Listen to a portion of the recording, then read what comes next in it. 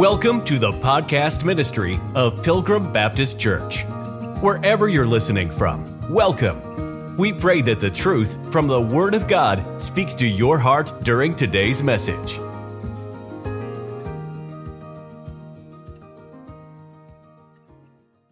The Bible says in 1 Corinthians 11, verse 27, "Wherefore, whosoever shall eat this bread and drink this cup of the Lord unworthily shall be guilty of the body and blood of the Lord." I'd like to key in first on the word unworthily. We are all unworthy, which is why we needed salvation. We are all unworthy. And Christ was put to open shame as the worthy lamb. Worthy is the lamb that was slain. Everybody remember hearing that? Why? Because of our unworth. He went to the cross because he was the worthy and one and only sacrifice. And he imputed his worth to us. So now we're worth something if we're in Christ. And 1 Corinthians chapter 11, they lost sight of this. Now I'd like you to turn to Matthew 15 because I'd like to draw out a principle here in verse number 26. Matthew chapter 15, look what the Bible says in verse 26. Actually, I think we should back up. Verse 22, "And behold, a woman of Canaan came out of the same coasts, and cried unto him, saying, Have mercy on me, O Lord, thou son of David. My daughter is grievously vexed with the devil. But he answered her not a word. And his disciples came and besought him, saying, Send her away, for she crieth after us. But he answered and said, I am not sent but unto the lost sheep of the house of Israel. Then came she and worshipped him, saying, Lord, help me. But he answered and said, It is not meet to take the children's bread and to cast it to dogs. And she said, Truth, Lord, yet the dogs eat of the crumbs which fall from their master's table." You know, the problem that the Corinthian church had is they had the rich crowd, the poor crowd. They had all their different crowds where they were separating because they all thought they were something. They should have had the attitude of this woman in Matthew chapter 15 and said, We'll just come around the Lord's table, and if there's any crumbs that fall, I'll take the crumbs, Lord. And that's what happened in Matthew chapter 15. The children, back in Matthew 8, the Lord refers to the children of the kingdom. But in Matthew chapter 15, the children are God's chosen people. That is a picture of Israel. When it says, when it talks about the bread in Matthew chapter 15, look at it so we can get our eyes on it.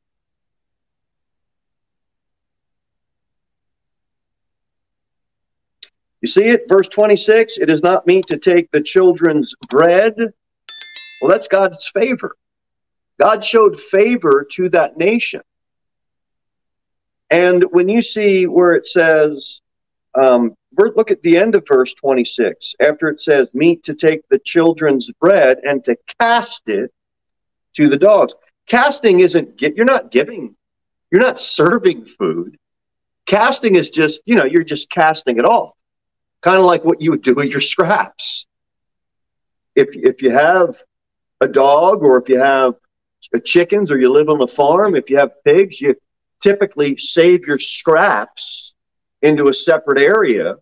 And then when you're done your meal, you cast it out. You cast that food. That food isn't served. It's cast off to the animals. And that's the picture here. It's a humiliating term. That food is thrown as if it has no worth, because nobody in the family is going to eat it. It's kind of like when you drive by, the McDonald's sign. It's really McDog food, I call it. It's not really food. It's a couple ingredients away from being plastic. But my point is, there's food that has some value, and then there's food that really isn't worth anything but to cast off. but to cast off. It's only fit for animals to eat. The Jews would call Gentiles dogs. Jews didn't keep dogs. Matter of fact, they didn't keep dogs as pets like you see now, like we see today. Dogs typically are house pets.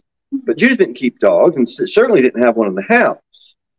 But the Lord uses the Jews' term to drive home a point to this woman. The Jews wouldn't fellowship with her. She was a Gentile dog.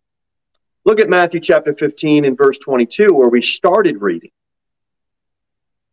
Watch what a woman of Canaan came out of the coast and cried unto him, saying, have mercy on me, O Lord, thou son of David. She had no claim to call him son of David. She wasn't in David's lineage. She wasn't a Jew. She had no claim to that term. And look, verse 25 and verse 27, watch the humble place that she takes when the Lord gives her place. Look at verse 25. Then came she and worshipped him, saying, Lord, help me.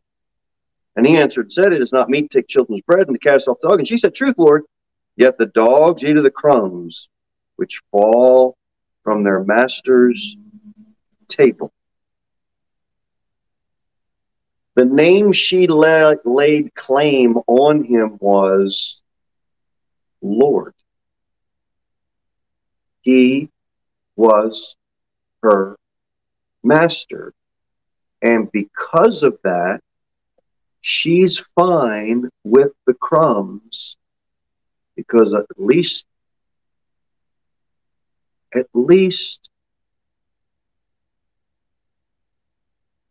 I have a Lord.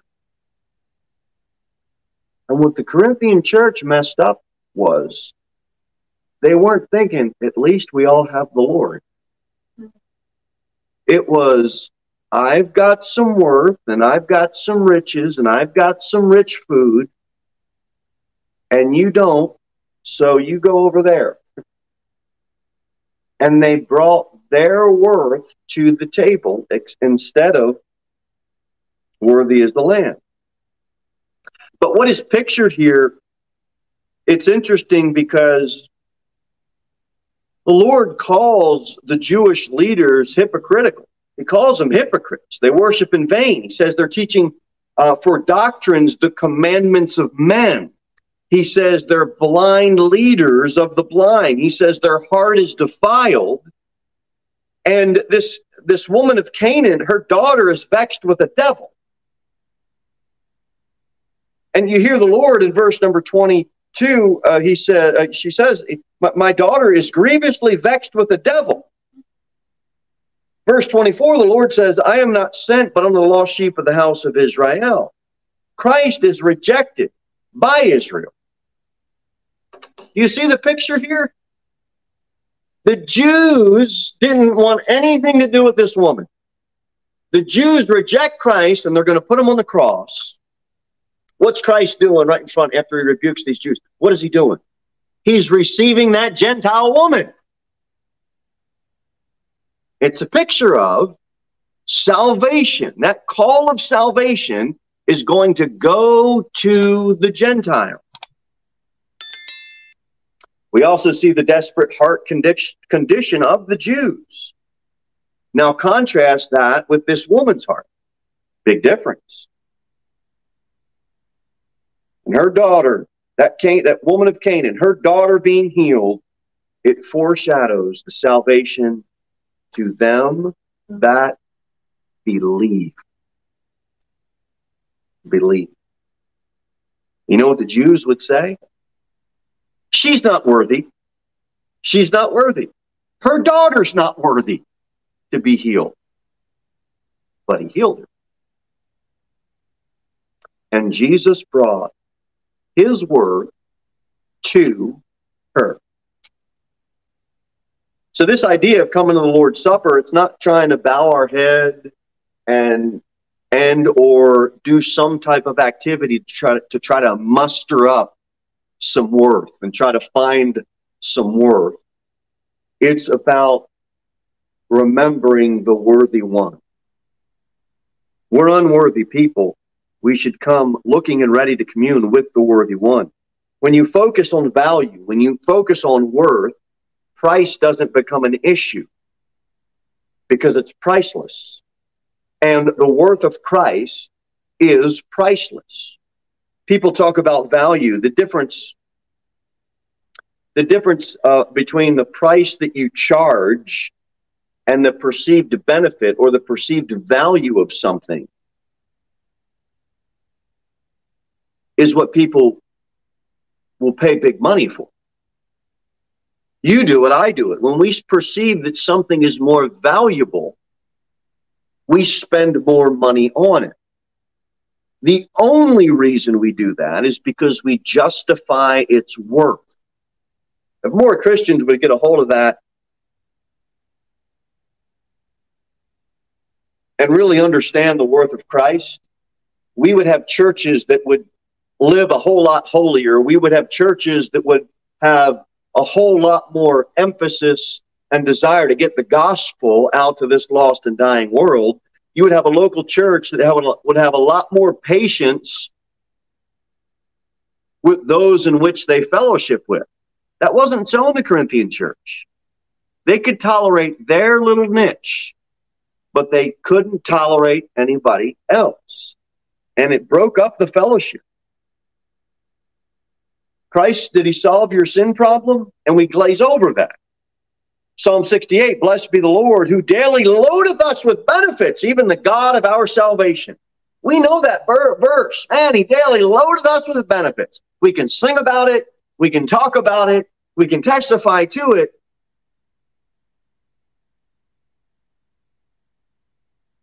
But the Corinthian church didn't get a hold of that in the local assembly. And they certainly didn't get a hold of it in the Lord's Supper.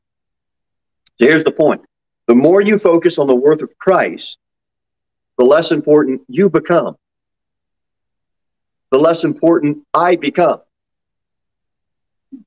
The less selfish you become. The less selfish I become. When you truly see yourself as unworthy, and I truly see myself as unworthy, and that we've been given an invaluable blessing from a worthy Savior, then we can get somewhere. Now keep in mind, this is taking place in the city of Corinth. We all know cities to be externally beautiful. All of the lights, it's beautiful to look at. All of the skyscraper buildings, all those tall buildings, from a distance, it's a beautiful sight.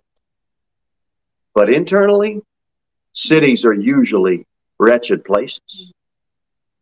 A lot of sin happens. And not that sin can't happen everywhere, but the point is, the city externally looks nice, but internally, the lights are out. It's darkness. So we meet at the church house, or one day when we end up having to meet in secret at a Christian's house or in a basement, that should be flipped. That picture is flipped. There's light on the inside, and there's darkness on the outside. That city picture, it's flipped. So when we come in for the Lord's Supper, there should be light in the room. Spiritually speaking, there should be light. Why? Because we all just had a long week out in the dark, this dark world that we have to live in. We come in and we get some help. Light on the inside, darkness on the outside. Truth on the inside, error and false doctrine on the outside. That's why the church is called the pillar and ground of truth. This is why we evangelize publicly. We want to bring the light that we have in here out into the dark. Go back to 1 Corinthians 11. Let's look at the next verse, 28. 1 Corinthians 11, verse 28, Bible says, but let a man examine himself, and so let him eat of that bread and drink of that cup. Examine himself. That means you're not to examine me. I'm not to examine you. We are not to examine visitors. Visitors are not to examine the regular attenders. We are to self-judge, not eyeball everybody else. Most of the problems that we have is because of us.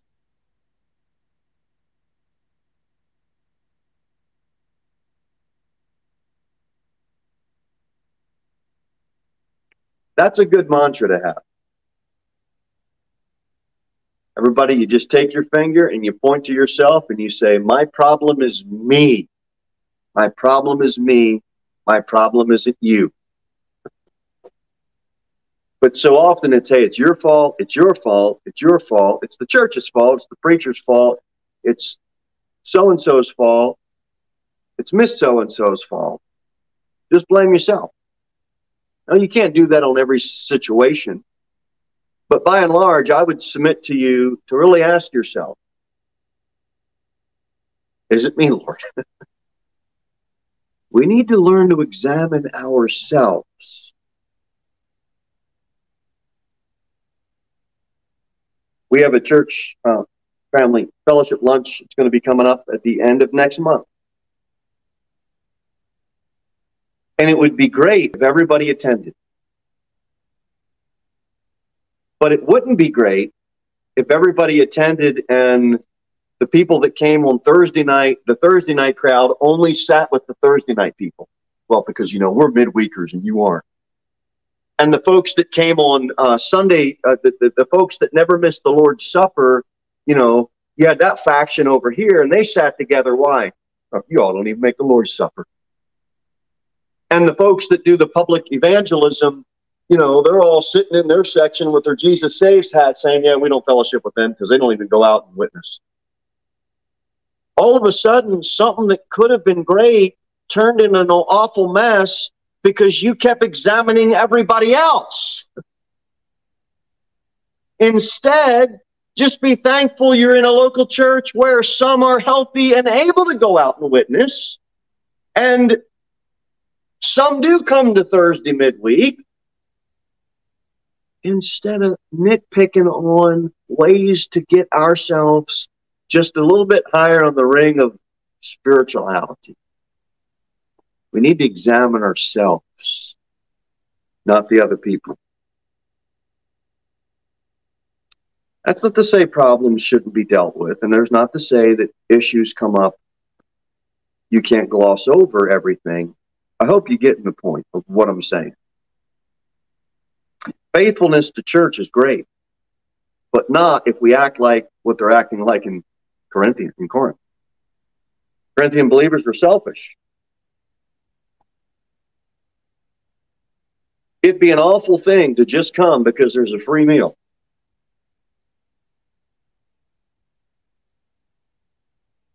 It'd be a glorious thing to come because you get to commune with the body of Christ, and there just happens to be a free meal. You see, it's the heart motive. If someone's coming and it's just, yeah, I go there because they got free food. It's a heart motive. They're there. You take away the food, they ain't coming. Someone comes, I just love being around God's people. I need the help. I need the fellowship. And you know what? We just happen to be having some food. Now that's a different heart motive. It's not for or against. This isn't for or against potlucks. This is for communing with the body of Christ and against selfishness. Can't hear that enough. Amen. All the young ones in the front row can say amen. Amen. A little bit louder, like you actually heard. Selfishness is not a good thing. Amen. Amen. All right. Just love the body of Christ. Now, watch what else it says. 1 Corinthians 11.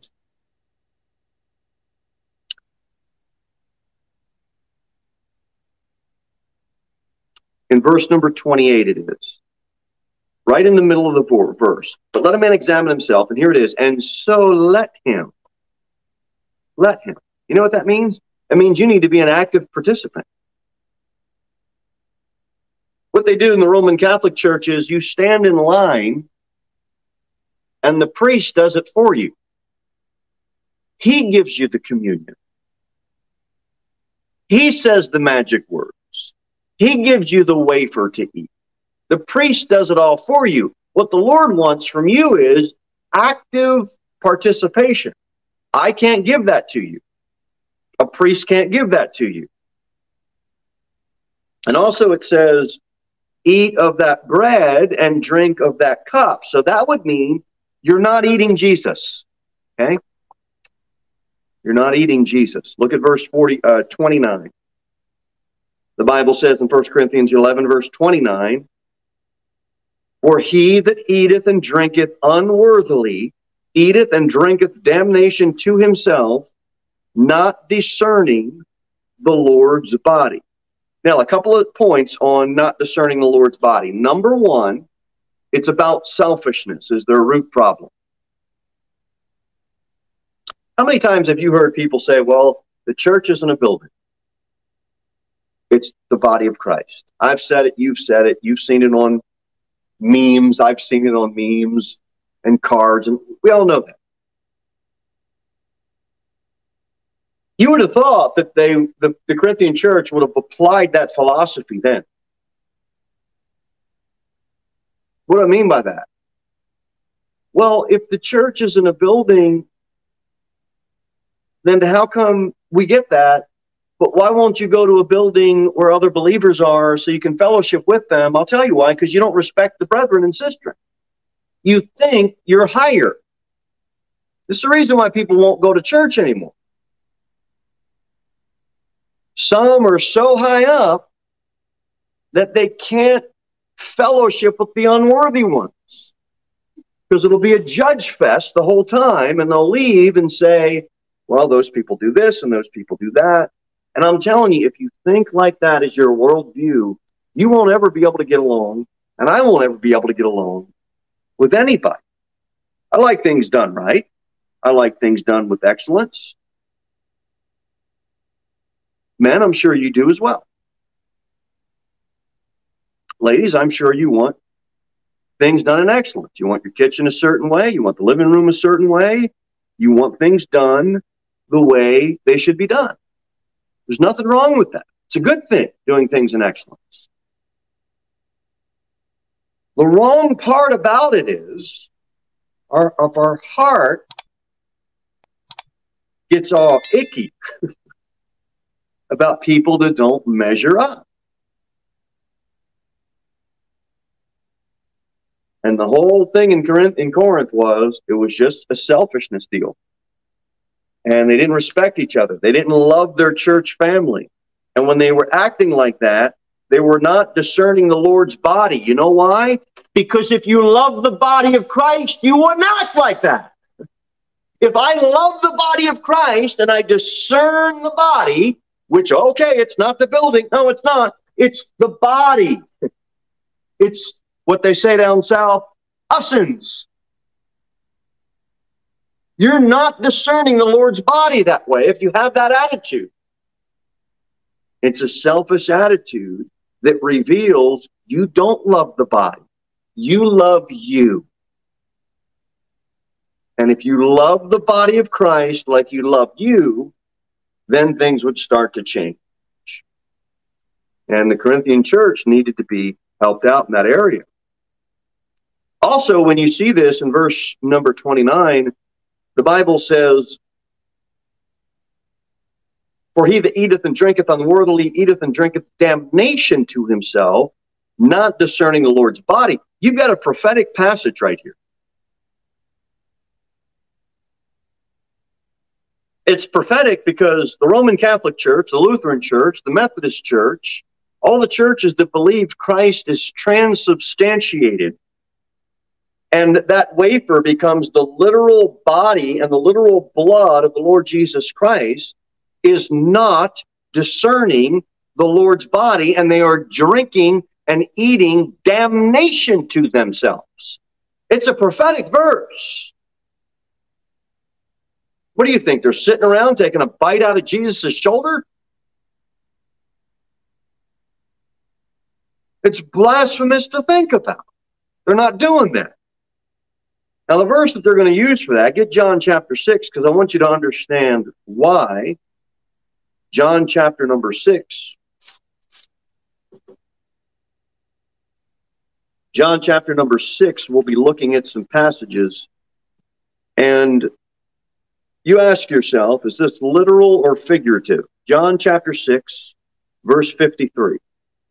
Then Jesus said unto them, Verily, verily, I say unto you, except ye eat the flesh of the Son of Man, and drink his blood, ye have no life in you. Literal or figurative? Whoso eateth my flesh and drinketh my blood hath eternal life, and I will raise him up the last day. Literal or symbolic? Verse 55, For my flesh is meat indeed, and my blood is drink indeed. He that eateth my flesh and drinketh my blood dwelleth in me, and I in him. Literal or figurative? This doctrine of transubstantiation is foundational, pay attention, foundational to Roman Catholic doctrine. In other words, a miracle occurs on the altar of sacrifice. That's why it's called a mass, a sacrifice.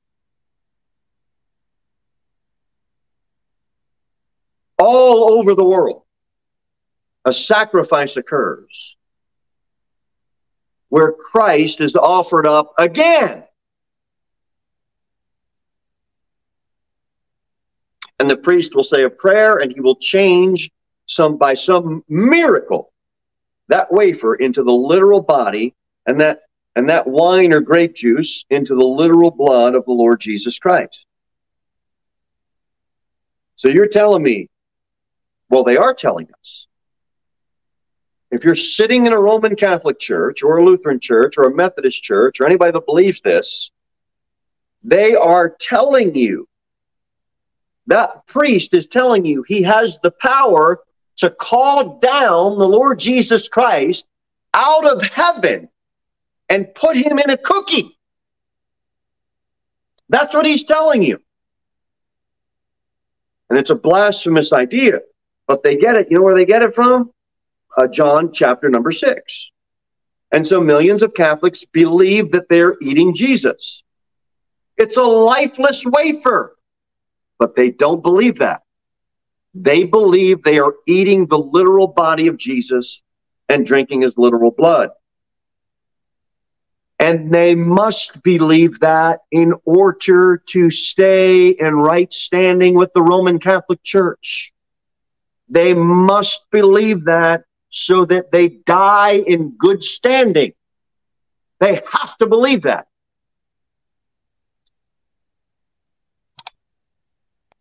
And if that's true, you know what that means for you? You know what that means for me? We must be Roman Catholics in order to get to heaven. If that's true, you have got to go through the Lutheran Church, the Methodist Church, the Roman Catholic Church, or any church that teaches that priest has the power to call down Jesus from heaven, put him into a wafer, and you eat it and receive graces. But it's not true. Jesus is speaking figuratively. And what you have is the most deceptive hoax pulled off. And it wasn't pulled off by Hollywood that everybody's so afraid of. It was pulled off by a religious organization. It wasn't pulled off by words sung in a rock song that everybody's so afraid of. Oh, another rock band, another rap band, another. What you got to be afraid of is the religious crowd.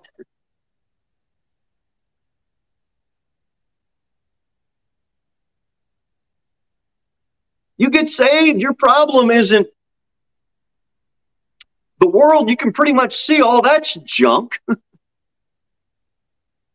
You get saved, your problem is going to be religious people trying to confuse you.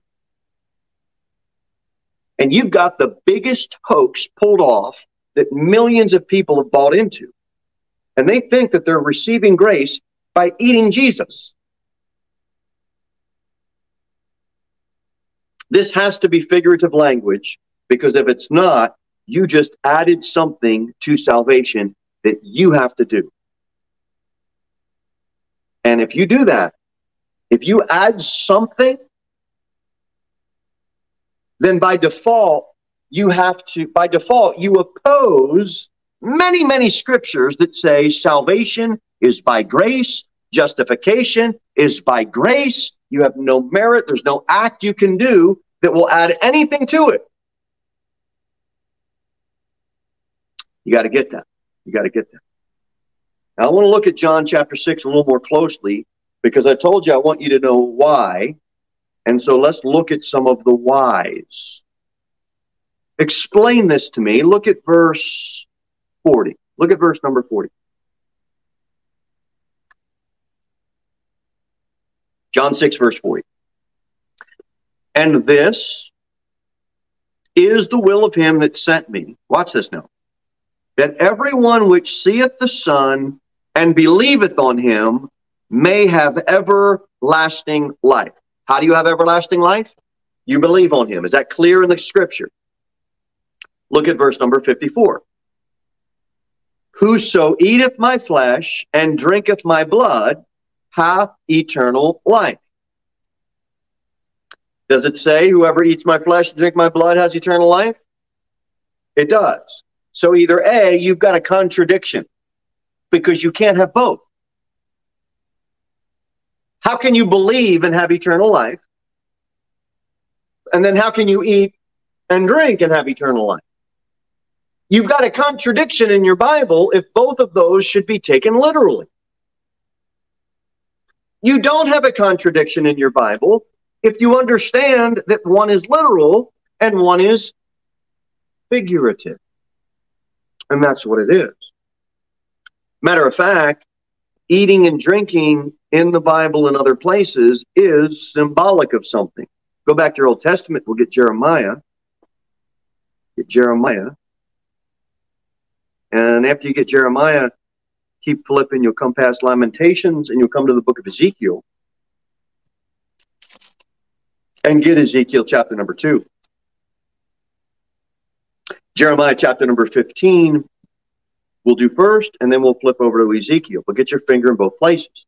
Jeremiah chapter 15, look at verse number 16. Jeremiah 15, 16. Watch this. Thy words were found, and I did eat them. And thy word was unto me the joy and rejoicing of mine heart. For I am called by thy name, O Lord God of hosts. You think that's literal?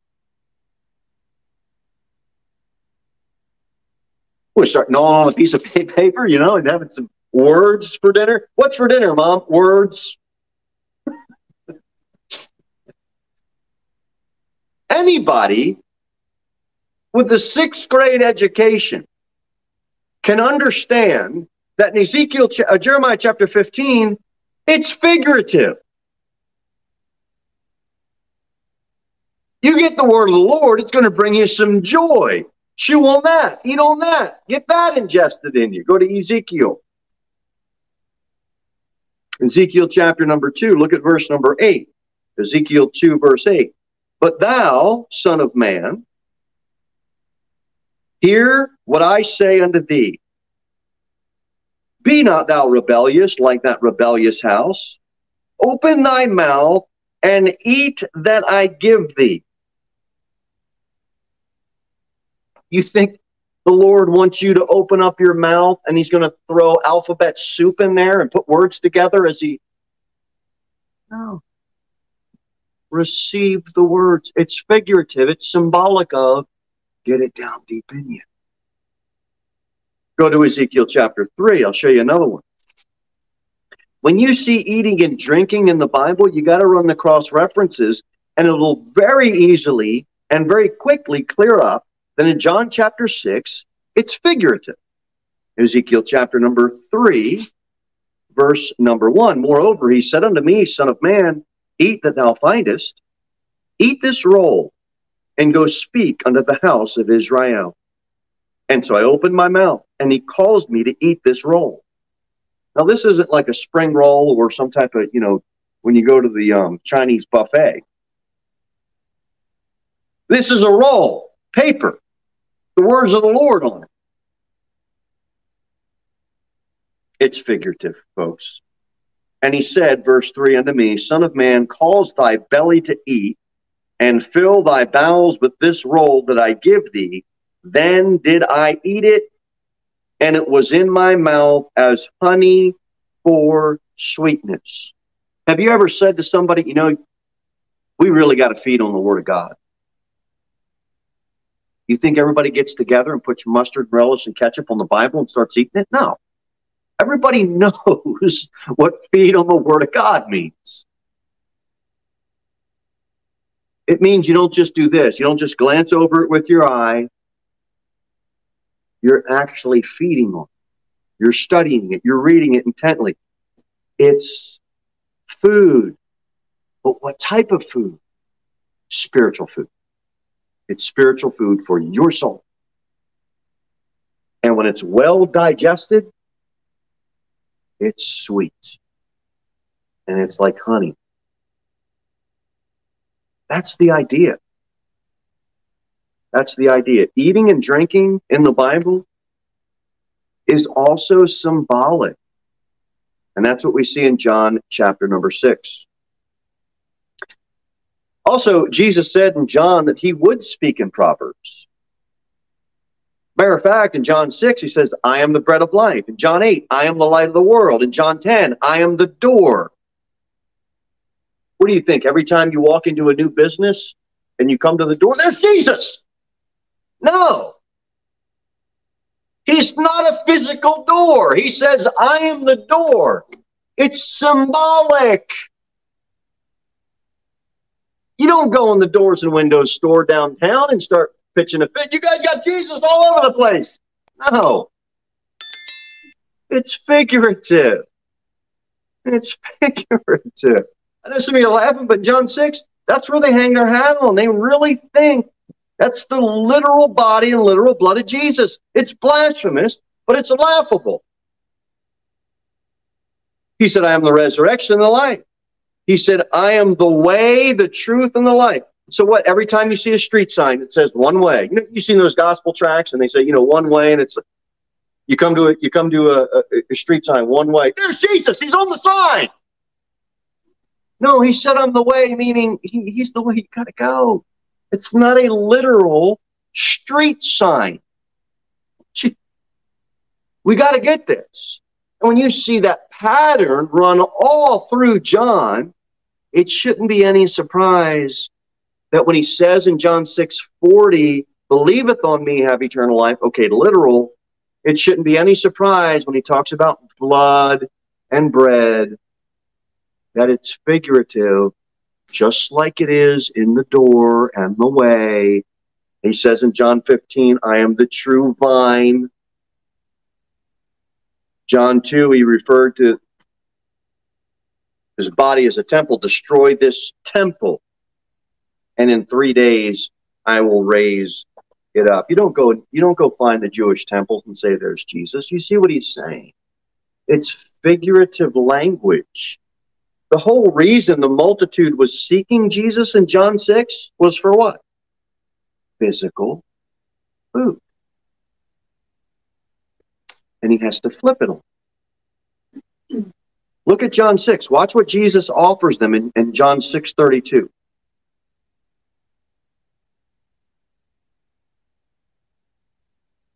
Verse 31, our fathers did eat manna in the desert, as is written, he gave them bread from heaven to eat. Verse 32, then Jesus said unto them, verily, verily, I say unto you, Moses gave you not that bread from heaven, but my Father giveth you the true bread from heaven.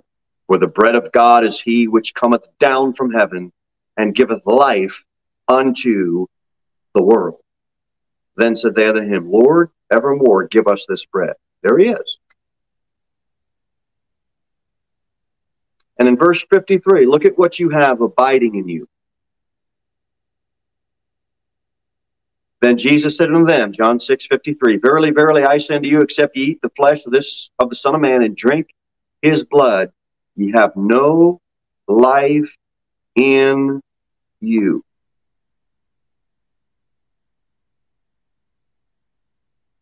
If you don't have Christ abiding in you, you don't have life. If you've not partaken and eaten the words of Jesus and received the one bread, you don't have life. You don't have eternal life. And what they wanted to eat in John 6 was physical food. And he's trying to say, you need something else. And it's me. In Jeremiah 3, the Bible says, And I will give you pastors according to mine heart, which shall feed you with knowledge and understanding. How are you fed knowledge and understanding? Well, we're getting fed it now by the Word of God.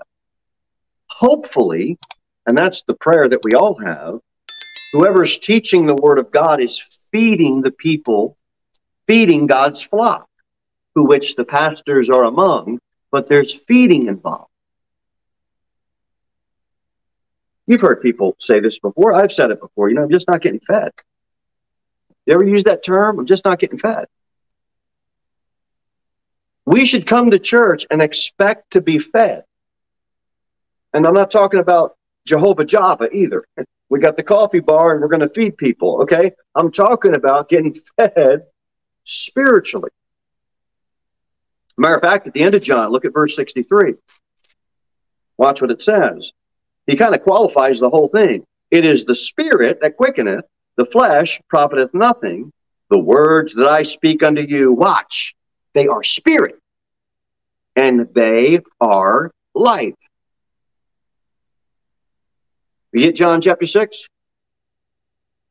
This Roman Catholic counterfeit, this Lutheran counterfeit, or any outfit that wants to do this false miracle, it's a counterfeit miracle. In John chapter number 2, you know what Jesus did when he performed the miracle? The elements actually changed into something different.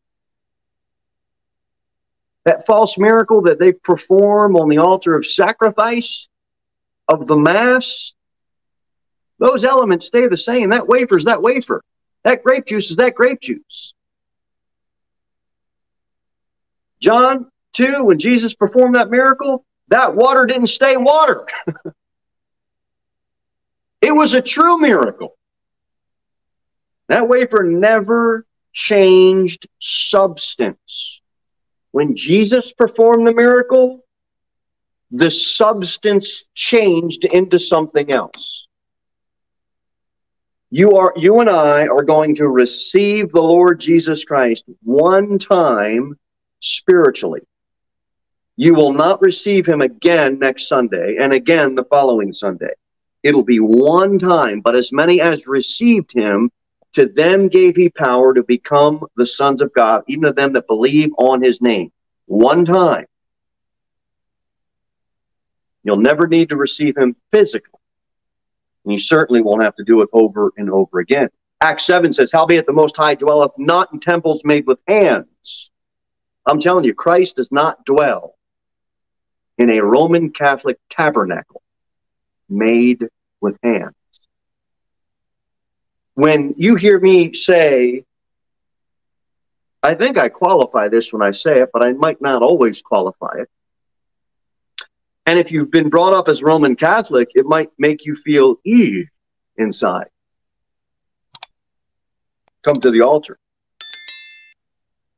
If you hear, someone makes an altar call. Hey, you can come to the altar, and you say that to a Roman Catholic.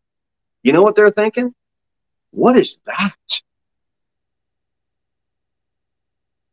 Because the altar in a Roman Catholic church is where Christ is sacrificed Sunday after Sunday after Sunday after Sunday.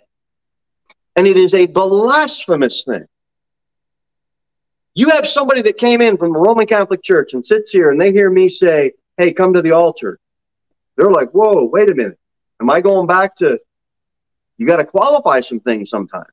That's why sometimes I'll say, hey, you can come to the altar of prayer. We can pray up here. So I'll say, hey, you can come pray at the prayer benches.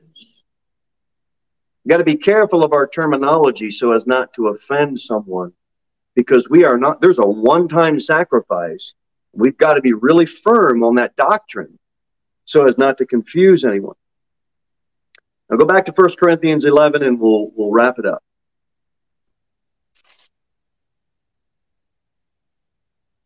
1 Corinthians 11.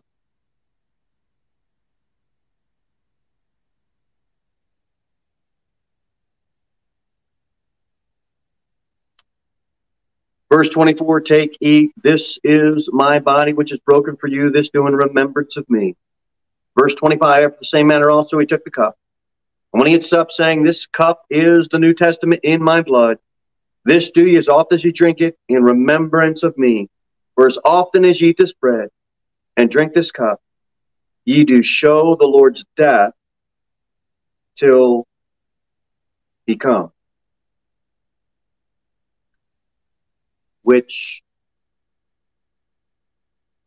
you don't show the Lord's death till he comes in a Roman Catholic or Lutheran church, because he's come. If what they believe is true, he's there. How are you going to obey this verse if you believe that it's transubstantiated? Because if that's true and that wafer really is Jesus, he's there. How are you going to remember it till he come? He came. You somehow performed a miracle and you took Jesus out of heaven, brought him down, and you want me to read, you do show the Lord's death till he come? Well, apparently you had the power to make him come. It's blasphemous. And it doesn't fit any of the verses in the scriptures. Why do we got to remember that if Jesus is here present with us? His presence is abiding in us because he gave us the indwelt Holy Spirit. His body is not turned physically from a wafer into something that we eat to receive graces. It's a blasphemous, damning doctrine. And when the Bible says in verse number 29, for he that eateth and drinketh unworthily eateth and drinketh damnation to himself, not discerning the Lord's body, you are drinking damnation, and you are eating damnation to yourself if you believe in transubstantiation, because you are not discerning the Lord's body. It was prophetic as much as it was anything else. You didn't think the Lord knew all this kind of voodoo stuff would be going on in the name of Christianity? It's Christian witchcraft. It really is. There are no magic words that I can say to make you spiritual. There is nothing I can give you. No bead to flip, no mass card, no wafer, no wine. There's nothing I can give you that would make you worthy and give you eternal life. The only thing I can say is receive the bread of life. Eat the words of Jesus. And I don't mean start gnawing on pages of the Bible. You know what I mean? You must believe in who he is, what he did, where he is at, how he was born, and how he bore your sins on that cross at Calvary. You're not discerning the Lord's body. If you think your worth comes from doing what a priest says or a preacher says. I'll leave you with this. One of the gravest spiritual crimes in the Roman Catholic Church is the desecration of the Eucharistic host, that wafer. If you desecrate that host, you're in trouble. you will be excommunicated from the church, which means you're on your way to hell. Because anyone that's excommunicated, anyone that is considered an anathema, has no place in heaven. It's a sacred host. It's a consecrated host, they call it. And it's absolutely forbidden to desecrate that host. You put it in your pocket, excommunication. You take it in your hand and you take it out of the church and they catch you, just thank God it's 2022, because if it was back in 300, 400, or 500 AD, you'd probably die for it. But now, you would just be excommunicated if you got caught. It's a grave, grave, sacrilegious crime to desecrate that host.